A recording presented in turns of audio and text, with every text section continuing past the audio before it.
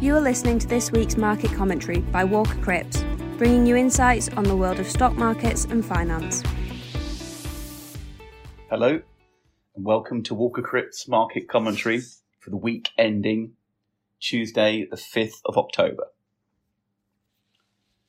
The credibility of central bankers took another knock last week, as surging costs in the energy sector not only increased estimates for peak inflation, but also prolonged the peaks themselves.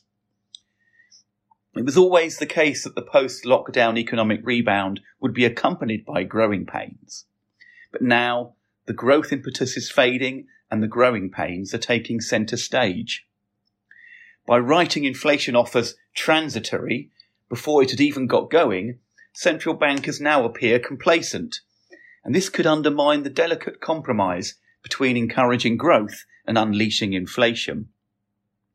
Higher inflation means central banks have less room to cut rates or ease monetary policy, and, as a result, investors are likely to be far less forgiving of weak company revenues or data showing poor economic growth. Energy prices are not the only concern. Investors are already familiar with rising commodity prices, shipping prices, and the shortage of semiconductors. But the next most pressing issue is likely to be a shortage of labour. And it's not just lorry drivers in the UK.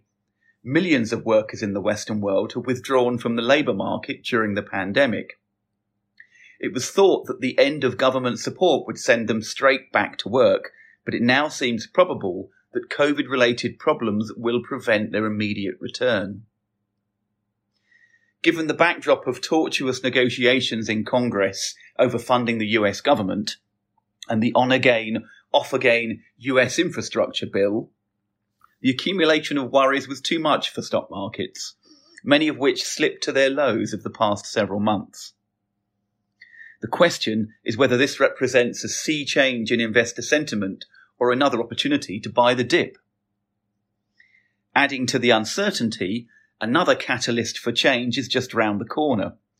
Companies are due to start reporting their earnings for the third calendar quarter, which is likely to bring some spectacular numbers, but also some harsh warnings about supply chains and input costs. Sterling staged a recovery late in the week, having fallen against the US dollar to levels last seen in December.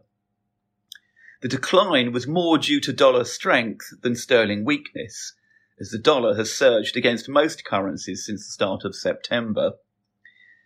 Given the recent sell-off in government bond markets, the dollar is increasingly looking like one of the few remaining safe havens. That's not the full story for sterling, however, as hawkish comments by the Bank of England, plus the recent rise in gilt yields, would normally have offered some support. Moreover, a large positive revision to UK economic growth in the second quarter could have been expected to boost sentiment. This support was notable by its absence, however, as the pound was restrained by the concern over energy prices and the implications for inflation. Natural gas prices have doubled in the past year and are up 16% in the last 2 weeks alone.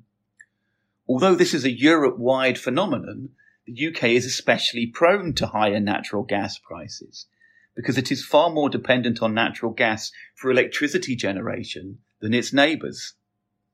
40% of electricity generation is derived from natural gas in the UK, compared with 17% in Germany and 7% in France.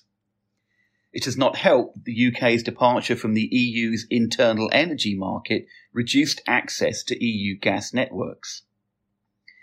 Add this to the long list of self-inflicted wounds on the economy, and it could be a hard winter for sterling. That concludes the market commentary, and now we move on to the stock focus section. Hong Kong-listed property developer Sunac may be the next domino to fall in Chinese markets, after a letter from the company to a local government was leaked in which the company asked for special policy support to counter, quote, big hurdles and difficulties in terms of cash flow and liquidity. Some of Sunac's dollar bonds were down nearly 20% in the month of September. shares in the US pharmaceutical manufacturer Merck & Co. had their best day in 5 years, after the company announced the results of a clinical trial into a pill that aims to prevent COVID. The drug, known as molnupiravir, reduced the risk of hospitalization or death by 50%. The results were so encouraging that the company stopped enrolling patients in its clinical trials and will proceed immediately to seek authorization from the US government. Tesla comfortably beat expectations for car sales in the third quarter, delivering 241,000 cars worldwide versus expectations of 224,000. The previous quarter had seen sales of just 201,000. The numbers bucked a trend in the car industry for slower sales due to the shortage of semiconductors and could demonstrate that electric cars are less vulnerable. Shareholders in Daimler will be offered a vote on whether to spin off its notoriously low-margin truck manufacturing business. The idea is that, by separating the car and truck divisions, each will be able to respond more quickly to developments such as battery power, hydrogen fuel cells, and autonomous driving.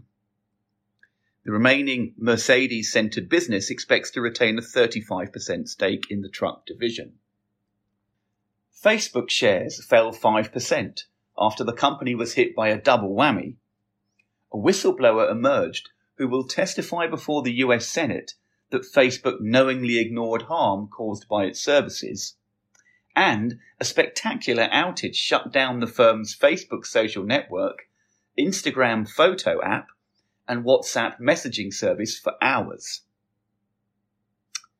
And now we'll take a look at the economic highlights for last week and what to watch out for next week. Inflation in the Eurozone rose to 3.4% in September, above expectations and up from 3% in the previous month. The culprits were energy, food and services. In particular, energy prices were 17.4% higher than a year ago. Surveys of Chinese business activity sent conflicting messages, with a lurch downwards in manufacturing activity at odds with a surge in the service sector. Over half of the manufacturers surveyed saw their businesses shrink in September. US unemployment claims rose for the third consecutive week, and at 362,000 were well above expectations. Other US data was more encouraging, with a key survey of manufacturing activity registering a surprise to the upside, and other data showing robust consumer spending in September. Job creation in the US has disappointed over recent months, so Friday's coming data on payrolls for the months of September will be closely scrutinised. The expectation is for 460,000 jobs to have been created, a big improvement from 235,000 last month. Surprisingly, economists have found little evidence so far that the removal of enhanced employment benefits at the start of September encouraged more workers to return to the workforce. It now seems more likely that the risk of catching COVID has deterred workers who were only marginally inclined to find employment. As central banks have started to pivot towards the winding down of their enormous asset purchase programs, forthcoming speeches this week by senior officials at the European Central Bank, the Federal Reserve, and the Bank of Japan will carry special significance. Thank you for listening. This was Walker Cripps Market Commentary. If you'd like to hear more, please visit our website at www.walkercripps.co.uk. To keep up with our latest news and content, you can follow us on Twitter and LinkedIn at Walker Cripps. Until next week, thanks for listening. This podcast is intended to be Walker Cripps Investment Management's own commentary on markets. It is not investment research and should not be construed as an offer or solicitation to buy, sell, or trade in any of the investments, sectors, or asset classes mentioned. The value of any investment and the income arising from it is not guaranteed and can fall as well as rise, so that you may not get back the amount you originally invested. Past performance is not a reliable indicator of future results. Movements in exchange rates can have an adverse effect on the value, price, or income of any non-sterling denominated investment. Nothing in this podcast constitutes advice to undertake a transaction, and if you require professional advice, you should contact your financial advisor or your usual contact at Walker Cripps. Walker Cripps Investment Management Limited is authorised and regulated by the Financial Conduct Authority and is a member of the London Stock Exchange.